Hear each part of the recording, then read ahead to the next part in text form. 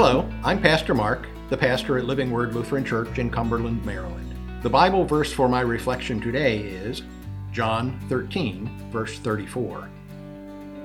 But when you fast, put oil on your head and wash your face, so that it will not be obvious to others that you are fasting, but only to your Father who is unseen. And your Father, who sees what is done in secret, will reward you. And this is a 60-second sermon.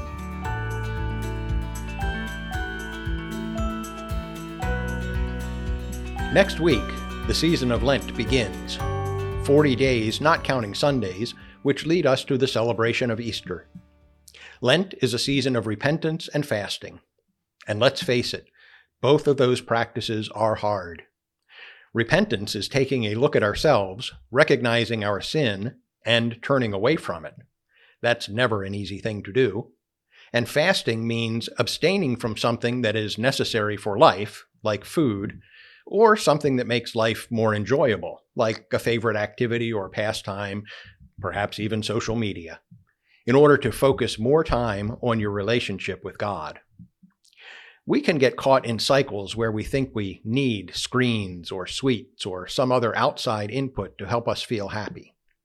So it's important for us to slow down, stop the distractions, and focus on our dependence on God for our spiritual, emotional, and physical well-being. In all our searching, what we're really looking for is a relationship with our Creator and Savior. With the Lenten season beginning in just 1 week, I encourage you to break the cycle of busyness and distractions and start thinking about repentance and fasting, and decide what you can do or do without to grow closer to God. Amen.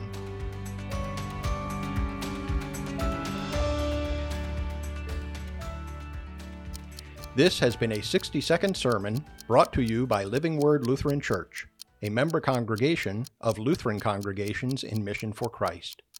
If you are interested in hearing more, please consider joining us for worship on Sunday mornings at 800 Hilltop Drive in Cumberland, Maryland.